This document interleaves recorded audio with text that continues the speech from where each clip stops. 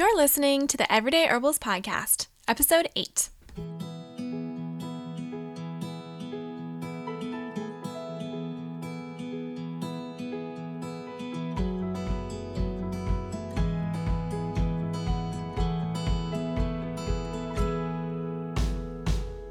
Hey everyone, welcome back to today's show. Today we're talking with herbalist Jonathan Treasure about herbs for cancer. Jonathan has a master's degree in medical sciences from Cambridge University, and he also graduated in herbal medicine from the UK School of Phytotherapy. Jonathan has devoted his clinical practice to botanical medicine and nutritional therapies for people with cancer, and he's also the author of the upcoming 3-volume book, Cannabis and Cancer. The thing I appreciated the most about speaking with Jonathan is that he's an expert not only in traditional Western herbalism, but he's also extremely knowledgeable about biomedical science, and he shared so much valuable information with me today that I've decided to break this interview into a 2-part series. Half released today, and the other half is released next Monday. I hope you enjoy the interview. Hi, Jonathan. Thank you for joining me today. Can you tell us how you got started in herbalism? Sure. Hi. I can do that. I'm a little. I'm probably a bit of an odd bird or atypical. I think quite a few people have sort of started out with an interest in herbs and kind of then pushed towards getting some medical understanding. Whether it was just clinical herbalism training or sometimes, taking ND courses and more rarely even going for med school. I went the opposite direction. I started out in medical sciences and doing kind of neurobiology research and pretty much dropped out of that world, mostly to follow Tibetan Buddhism. And at that time in the early 70s, I got exposed to some, quite a lot actually, of Tibetan medical teachings. And over the years, I became pretty dissatisfied with the various things that I was doing and tried to then put together something that made sense with my sort of Buddhist background and my science background. And I retrained in the UK as at what was then called the School of Phytotherapy, which unfortunately no longer exists, but it was a 4 or 5 year training course. So it was like a postgrad training course in herbal medicine. And that was pretty much my trajectory. I've been in the States now for 20 years, and it's a pretty different situation here with regards to herbal medicine, as you and your listeners are likely to know. But long story short, that's my path. Okay. And I know that your specialty is in cancer. So how did that come about? Well, yes, that's a great question. Partly the fact that herbal medicine is I don't know really how best to describe it in the States. One of the things we can say clearly is that Western herbal medicine is not a clearly defined profession with licensed practitioners and all the rest of it. Herbal medicine is a very eclectic church here in the States. When I first moved from London, where I had my practice, which was a kind of busy urban metropolitan sort of general practice, I moved to the West Coast, and I moved to Eugene, Oregon, which is a culture shock of great proportions, moving there from London. And one of the things I discovered when I hung out a shingle as a herbalist was that really probably at least half the local population thought they were herbalists already. And anyone that came to see me usually wanted to come and, as they would say, check my herbs, man, and wanted to do barter or trade instead of pay me any money. And I began to realize that just being a generalist here was going to be a tough way of earning any money. So that was the first thing, and that's really a product of the American culture of herbal medicine. There are very, very few herbalists who earn a full-time income here, I believe, purely from clinical practice. So then I set out to work with a guy I met in Portland who was actually an MD, who was interested. He was part Cherokee and interested in herbs, and he was working with chronic fatigue patients. Worked with him for a few years, and we sort of traded mutually. I taught him more about herbs. He taught me more about the practicalities of chronic disease. And his specialty was chronic fatigue. And at that time in the 90s, chronic fatigue was a real, it's still not a fun area to work in, but it was a very tricky area to work in. What it taught me was how to work with the immune system.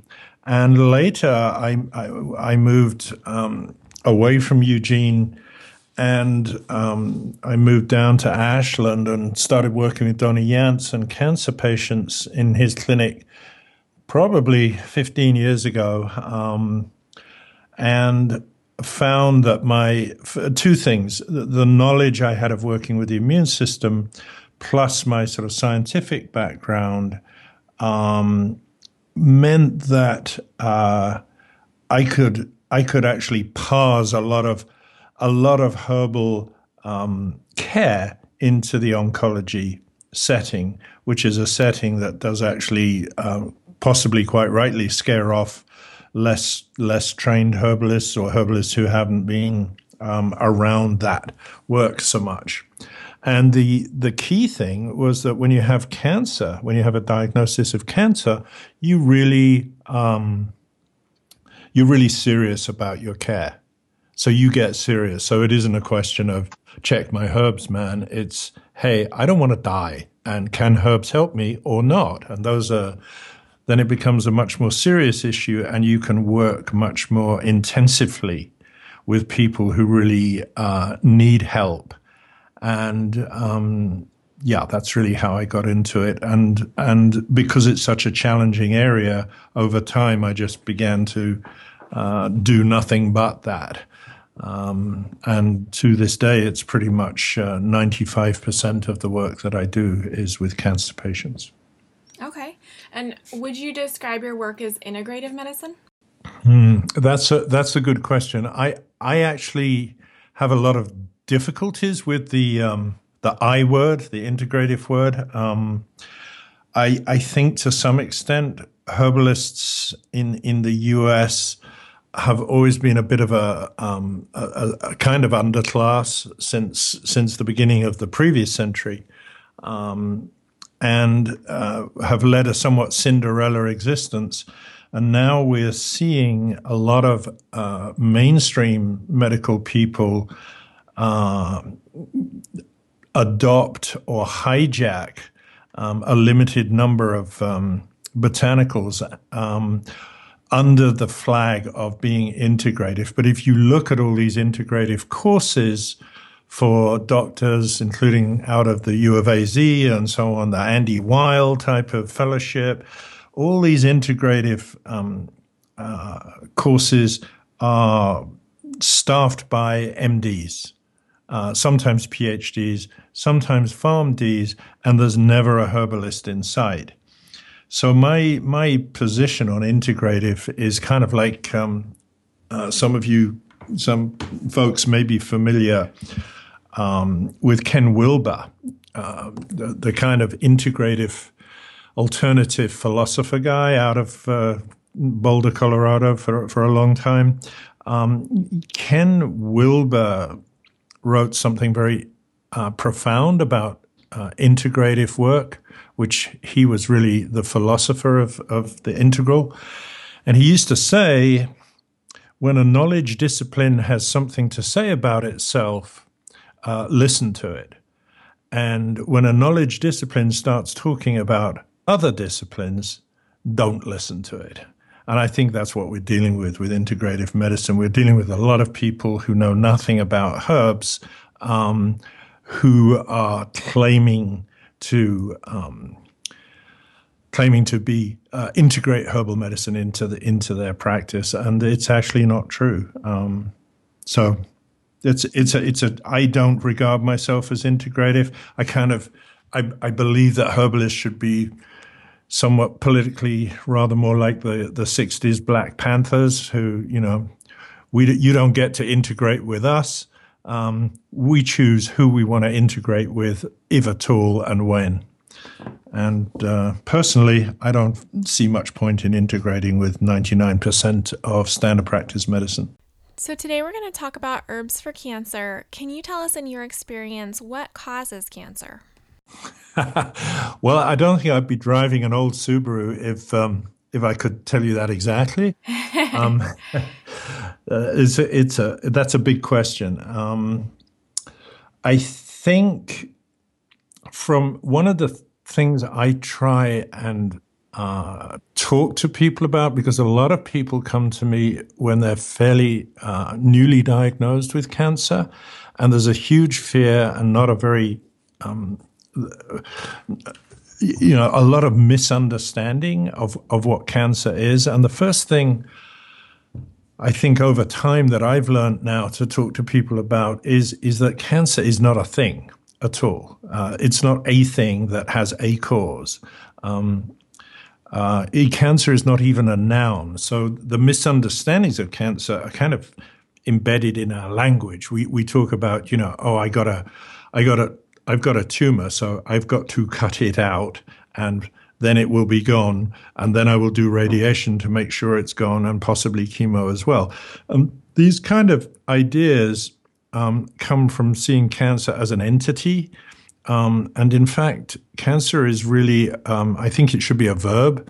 So we should say, not that I have cancer, or that we should say, I am cancering. And if you look at it as a verb, you immediately see it as a process, and one which actually we are all doing. Even the people who don't have tumors are cancering. So everybody is making cancer cells. In other words, DNA, a lot of the time DNA is breaking. It's getting slightly messed up. It's very fragile and delicate. And sometimes these problems don't get repaired properly. We do have tremendous repair mechanisms at a cellular level.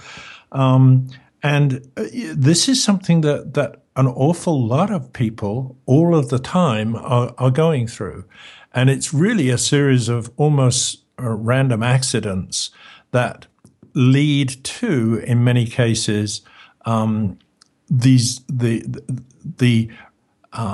kind of perturbances or disturbances of normal cancering, which doesn't manifest as a tumor, become tumor-like and manifest as disease. And one of the next, so I try and explain to people that, cancer is a complex process. And it's not something that you can just snap your fingers, either with a scalpel or with x-rays or chemo or herbs for that matter, and just be cured. Because once you have demonstrated that tendency to grow a tumor, to be cancering, it becomes a long-term battle of very much like chronic disease, any chronic disease, like arthritis, for example, to manage the situation and stay in control of it. It's certainly true. Cancer can be, if cancer gets out of control, it is far more likely to cause serious problems than, say, arthritis, where we may perhaps end up in a wheelchair, but we're still here. So cancer, I think the best way of looking at it is that it's a complex, multifactorial process. It is a series of perturbations of our normal cellular life and activity. And treating it becomes a long-term, chronic, ongoing process. a lot of the time. Don't know if that's helpful, but that's sort of where I've gotten to in talking to patients, because the important thing is when someone has a diagnosis, the first thing one has to do is really try and help them understand their situation in as most useful way as possible. And I think that's where over the years, that's the sort of take that I present to patients, and hopefully it's helpful to anyone listening to this as well. Yeah, I don't know if this is too complex for you to answer, but I've always wondered, why does cancer show up in one spot in one person and somewhere else in another person? Is it just random? Yeah. Gina, these are great questions. I wish I could give you the answers. We do have, there are some cancers that definitely tend more towards environmental causes. There's some very clearly established associations, between, the best known is between, smoking and lung cancer, for example, but, hairdressers or printers and bladder cancer, anyone working with volatile solvents, these tend to get concentrated in the urinary tract, where they cause bladder cancer. So some of the connections are somewhat predictable. In the current environment, reproductive cancers, particularly the hormonal ones in men and women, have been slowly on the increase, and that, although it's very hard to come up with definitive evidence, that is very likely due to the rise in xenoestrogenic compounds, hormone disruptors, and so on and so on. But having said that, then there are unknown genetic factors, and my own feeling is this is essentially just a random crapshoot factor in where things tend to happen. The only other point is that the where in the body is an old view of cancer, because cancers used to be 50 years ago, cancers were always classified firstly in terms of where did you get it. So the assumption is, for example, that a breast cancer and a colon cancer are two very different entities. And of course, up to a point they are. But these days we look under the hood and we can find that there are inflammatory breast cancers, which is what colon cancer is best known as an inflammatory the kind of quintessential inflammatory cancer. It produces inflammation, thrives on inflammation, and you can actually, by breaking inflammation, you can actually intervene very effectively in colon cancer. Well, we have breast cancers that are inflammatory, and we have colon cancers that have estrogen receptors. And now that we're looking under the hood, there's a much more there's a cellular level that we identify cancers by. And the reason for explaining that to you is really, it's fantastically important for herbs. And the reason for that is that a lot of the recent work in the last 10, 20 years, experimental natural products chemistry research into how herbs affect cellular systems and particularly cancer systems, it's all written in the same language. So as the language of researching the underlying basis of cancer. So all of a sudden, we can map very easily, we can map herbs onto the mechanics of cancer in an effective way that was absolutely unknown by traditional herbalism. And I think that's really, it's partly what I call herbalism 3.0. It's very exciting. It's very important. And unfortunately, it doesn't have a huge and widespread understanding amongst herbalists because there's often a little bit of polarization against kind of getting too sciencey, et cetera, in herbal medicine, especially in the current period. But that's just an impression from my kind of little old man bunker here. But it's a pity that people inside herbal medicine are not, in general, are not well educated in molecular biology and so on, because that's become somewhat tainted as opposed to the sort of being, a community herbalist, little bit of the sort of too cool for school approach. I see a polarization there that I think is unfortunate. Yeah. Well, is there anything that we can do to prevent cancer from forming in the first place? I mean, are there herbs we can take for that? Yes. I mean, I think there's a whole group of herbs, and most people will know many of them because they're spices and pot herbs from the kitchen.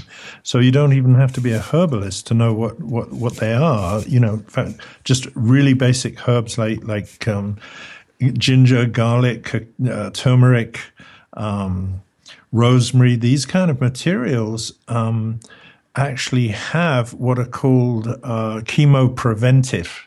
It's a kind of science word for agents that, molecules that actually prevent the tendency for cancer to escape control. And they do that in a number of ways. Turmeric is perhaps the best known example, where it actually, small doses of turmeric interact with, I call it, I have a word for it, I call it molecular multitasking. So unlike drugs, a drug tends to affect one or two very specific targets. The one that's picked out as being beneficial is called the good effect, and then the other ones are called the adverse effects. Well, something like turmeric will affect 200 to 300, if not more, targets in different pathways, very gently, and pushing those pathways in if you like, an anti-cancer direction. Particularly using those kind of herbal materials coupled with avoidance of pro-cancer materials in the diet, which are pretty common these days, trans fats and preservatives and colorings and all the stuff that the industrially processed food and so on, avoiding the pro-cancer things, using these chemopreventives, and then just basic natural common sense, clean air and clean water and lots of exercise and sleep. But it's pretty general. Prevention and treatment, I used to think were very separate, but I do think they're much more related these days. And the key is the dose of the compounds that you take. So, it's like the Mediterranean diet. Small doses of, good fats and garlic and so on lead to less inflammation, less heart disease, less stroke, less cancer. But if you were diagnosed with any of those, whether you lived in the Mediterranean or not, you wouldn't just eat more salad dressing. You'd have to start increasing the dose. So dose of botanicals is the link between prevention and treatment. Okay, so I know that your upcoming book is all about cannabis, but are there other herbs we can take to cure cancer? Uh-oh, you used the cure. You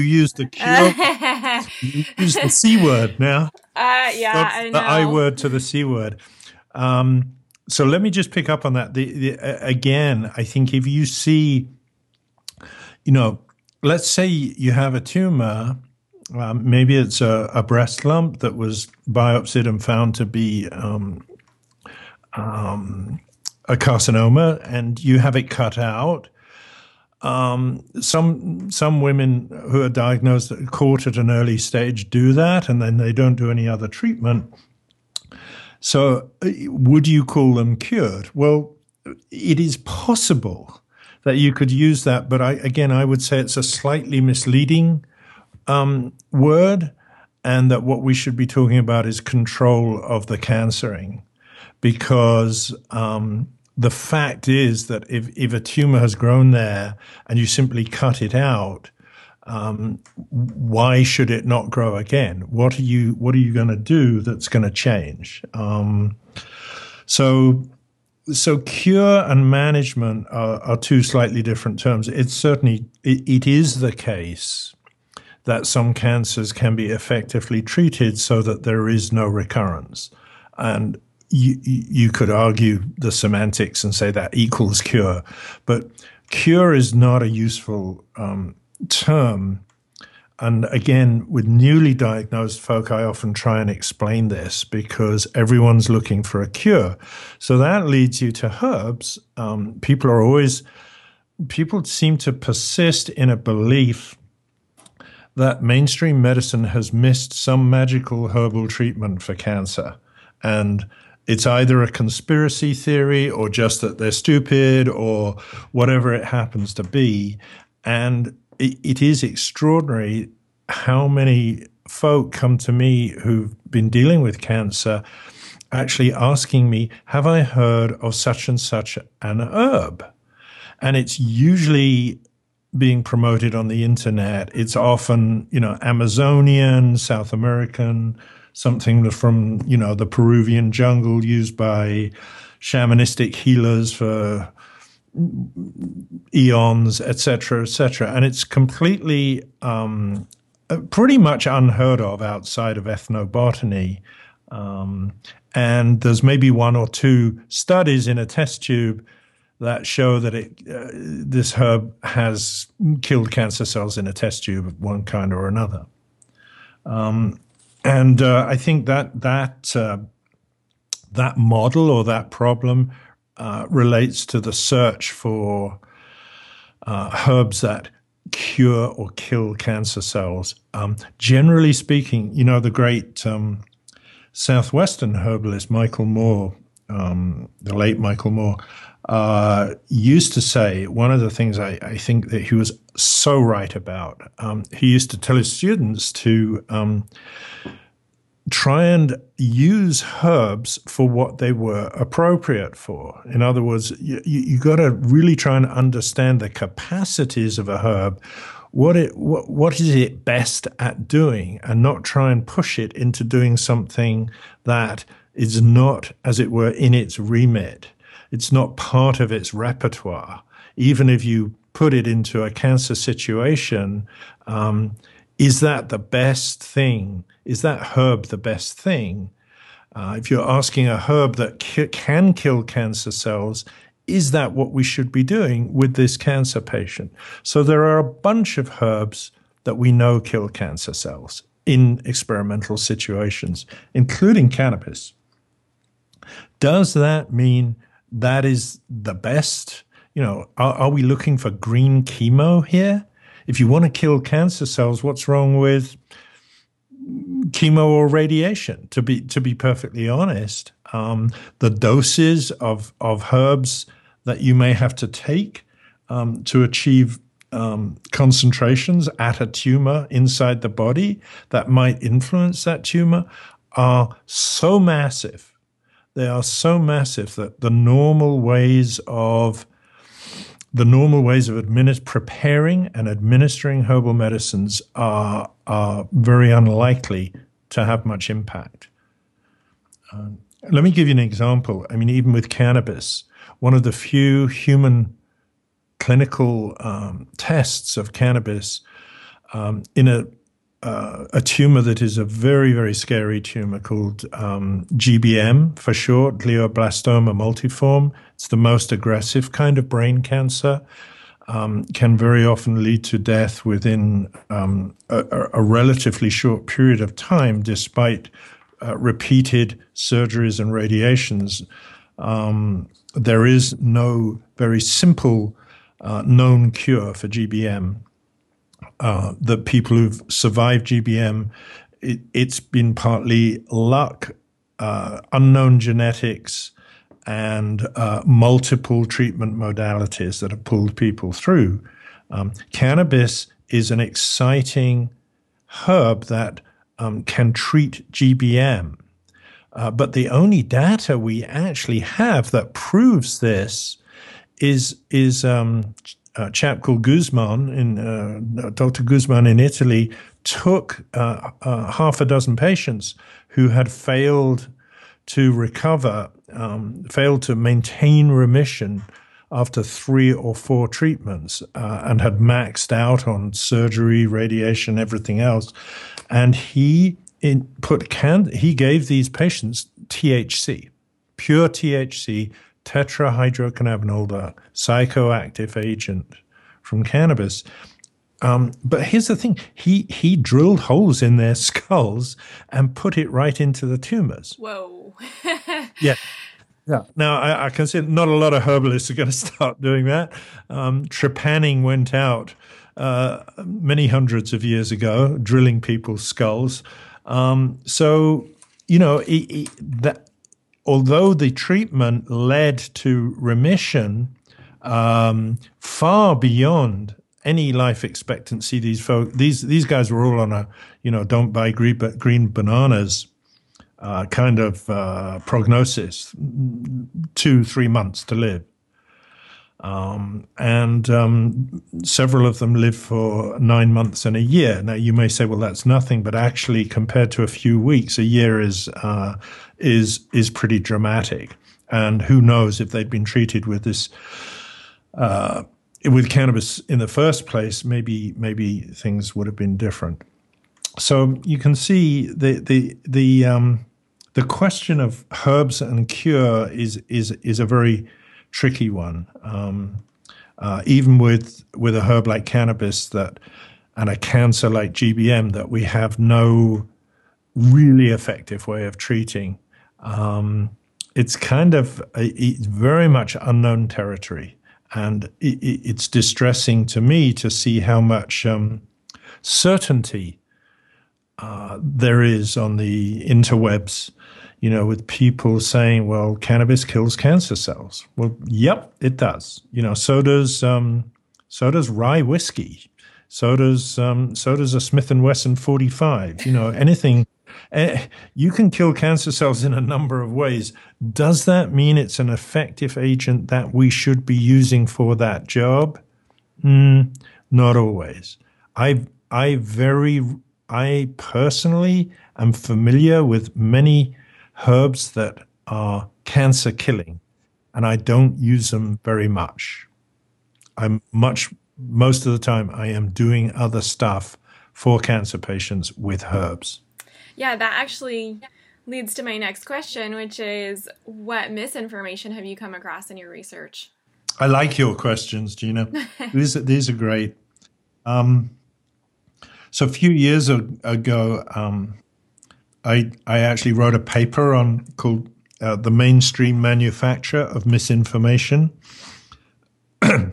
about herbal medicine. It had come out of some herb-drug interactions research I was doing. And it's a funny story. I kept coming across this reported interaction between ginseng and monoamine oxidase inhibitors. And it didn't really make a lot of sense because I couldn't find any reports of people taking ginseng, i.e. Panax ginseng, with Salazine or one of the general monoamine oxidase inhibitors, which are somewhat out of fashion anyway these days as drugs. MAO inhibitors used to be used a lot more for antidepressant and also for blood pressure and so on.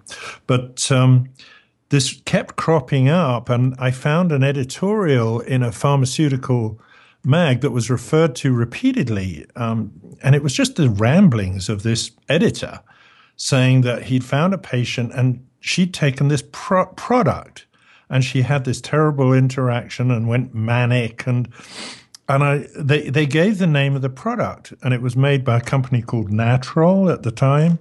So I called Natrol and said, this product you used to make, I don't think they're making it anymore. Can you tell me what was in it? And the tech support at Natrol said, no, I can't, but I'll tell you what, we've got copies of the labels, and the labels had the ingredients. So I'll send you an image of the label. And they sent me the image. And lo and behold, there was no ginseng in the material. And this was really not uncommon. In other words, people in the mainstream literature are claiming interactions take place that are completely fictional. I mean, this is absolutely absurd. But because it's mainstream literature, you can write a letter to a journal that's full of nonsense, but the letter then goes down into Medline and becomes part of the indexed literature. So misinformation is really rife in the mainstream. And the other thing is that the other kind of misinformation that is very current is the popular misinformation, which is the kind of internet. You know, what I think the herbalist Paul Bergner calls urban myths. Where basically stuff is just bandied about and repeated and linked with conspiracy theories, and, Big Pharma has suppressed this amazing herbal fact, et cetera, et cetera. So we're beset from two extremes by misinformation. And these days, I think, regrettably, again, I sound like a grumpy old man, but one of the properties of social media in the last 5 years plus really seems to have been that pretty much anyone can write anything anywhere about whatever they feel like, and it just gets passed around and repeated and becomes some kind of strange factoid with no actual basis in reality at all. So yes, there's a huge amount of misinformation. Unfortunately, lay folk don't understand herbal medicine because of its suppression here in the States. So there's not a really good knowledge of the fact. I mean, people know herbs aren't drugs, but a lot of lay people have a drug model of how they think herbs work. You see what I'm saying? Definitely, yeah. What can I take instead of an antidepressant? What can I take instead of an aspirin or an NSAID? What herb is good for this or that? And the answer is that's not how herbal medicine works, Yeah, that's actually why I started this podcast in the first place, was because I'm looking online and there's so much information contradicting each other, and I'm trying to figure out what's the truth. Yeah. So I figured I'd go to the experts to find out. Well, one of my little slogans, again, I often try and distill a lot of this into fairly concise slogan-like form. But one of my favorites is that herbs don't work, which is, of course, what the right-wing docs on mainstream, the anti-herb people say, well, herbs don't work. And I'm all for it. I say exactly, a lot of herbalists will get very put out and say, well, of course they work. You just don't know how to study them, and nobody's experimenting on herbs anyway because of Big Pharma and blah, blah, blah. And my take is, no, you're right. Herbs don't work. And the reasoning for that is that herbs aren't drugs. You don't say how do scrambled eggs work. You don't have to do a clinical trial to know that it's a bad idea for someone who's obese, sedentary, and hypercholesterolemic. It's a bad idea for that person to eat scrambled egg omelets every day. Whereas, someone who's prepping for an extreme marathon or something, it's a great idea to have lots of good protein and fat. In other words, the body works on herbs. Herbs don't work on the body. And these are incredibly subtle differences, which I think, unfortunately are just deeply have been lost to our sort of knowledge of how things work in general. Mm-hmm. So in your practice, do you work with herbs in combination with other things like chemo, radiation, and surgery, or do you think that herbs should just be used on their own? I think I'm probably I am Mr. Interactions. I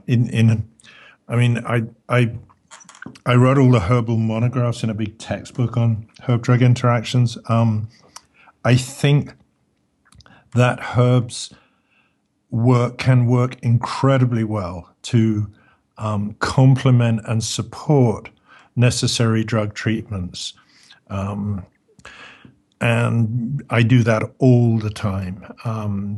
It isn't simply a question of avoiding bad interactions. The whole understated side of herb-drug interactions is that there are literally tens of dozens of cases that we know of where herbs combined with drugs can reduce the drug side effects and actually increase the efficiency of the drug's action. It isn't just an anti-side effect thing either. It really is possible to enhance in a 1 + 1 = 3 way when you can add certain herbs to certain chemotherapies and such like, or radiation for that matter. There are certain herbs that can act as radiosensitizers, we call them, which means that you can take a herb that will, when you're going through radiation, that will improve the capacity of radiation to kill cancer cells. And that's a pretty amazing thing. So yes, I do that all the time. It's really kind of mostly what I do, actually, is work with herbs in relation to mainstream treatments. And then, after people have had their cancer treatment, assuming they're in remission, yes, of course you use herbs on their own. But it's in the kind of cauldron, as it were, of the intense, unpleasant interventions that often have to be made to deal with serious cancer diagnoses, that you can actually, it's a crazy use for herbs. I mean, if I'd have thought about it 30 years ago, I never would have thought that it was something I'd be doing, but it's essentially, it's like bioremediation. I mean, you're essentially you're walking into one of the most toxic kind of spaces, as it were, in medicine, chemotherapy, radiation, et cetera, and you're saying herbs will help. So it's kind of like putting a biohazmat suit on and trying to, act in that theater or that scenario. And I do understand why people think it's a slightly weird activity. I mean, there's not a lot of people doing this work. So what are some examples of herbs you could take with chemo? Well, the majority of chemotherapies, the cytotoxic chemotherapies, are all suppress bone marrow. So, and I'm sure most people who know about herbs will be familiar with this kind of approach. So one of the first things you can do is actually try and protect and nourish the bone marrow and protect the activity of forming new blood cells. White cells in particular, but also red cells. Most toxic chemotherapies directly affect rapidly dividing cells. So in this case, the classic examples are astragalus, and most of the medicinal mushrooms which contain, long-chain polysaccharides, the beta-1,3-glucans and so on. These herbs at a deep level can encourage and protect the bone marrow against some of the ravages of cytotoxic chemo. Similarly, helping other rapidly dividing cells that are attacked by chemotherapy are in the gut, in the mouth, mouth sores we often have, but you can have sores right the way down your GI tract. You can have terrible diarrhea. Classic, very simple herbs that protect, demulcent herbs that protect the gut, licorice, plantain, even at the level of making simple herb teas with marshmallow and so on, you can do an awful lot without spending money on fancy extracts, using very simple anti-inflammatories and demulcents. That's just, those are some of the most obvious examples. Similarly with radiation, it's not just a question of protecting against burns, but it's also a question of trying to protect the healthy cells against the scatter effects of radiation, which can be are very hard to control, even though they mask the radiation a lot. So you need to be able to protect sensitive tissues near the radiation against the effects of radiation, which causes inflammation and fibrosis. And a lot of that will depend on the tissue. For example, you might use, if radiation was going near the heart or in the lungs, you would use respiratory demulcent herbs to protect the delicate lung tissue against essentially what is, like a burning radiation effect. Other areas it might be different, pelvic radiation, you'd protect the delicate cells in the bladder with urinary demulcents, anything from, the classic herbs such as corn silk or whatever would apply to the particular tissue that was being irradiated. So you can devise protective formulae that actually depend to some extent on the target area of the radiation. I've done this even with such science fiction type treatments as proton beam treatment for melanoma in the eye, where the charged particles have much less scatter and are used to try and eliminate a melanoma in the eye without damaging the optic nerve. So there, for example, you'd use neuroprotectants, particularly to protect the retinal layer and the optic nerve.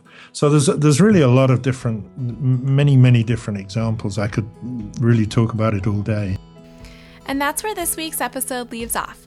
Be sure to check back on Monday to hear the rest of the interview, where we dig into cannabis specifically. In the meantime, if you'd like to find out more about Jonathan or download the free chapter of his upcoming book, Cannabis and Cancer, please visit everydayherbals.com/episode 8. I'll see you next week.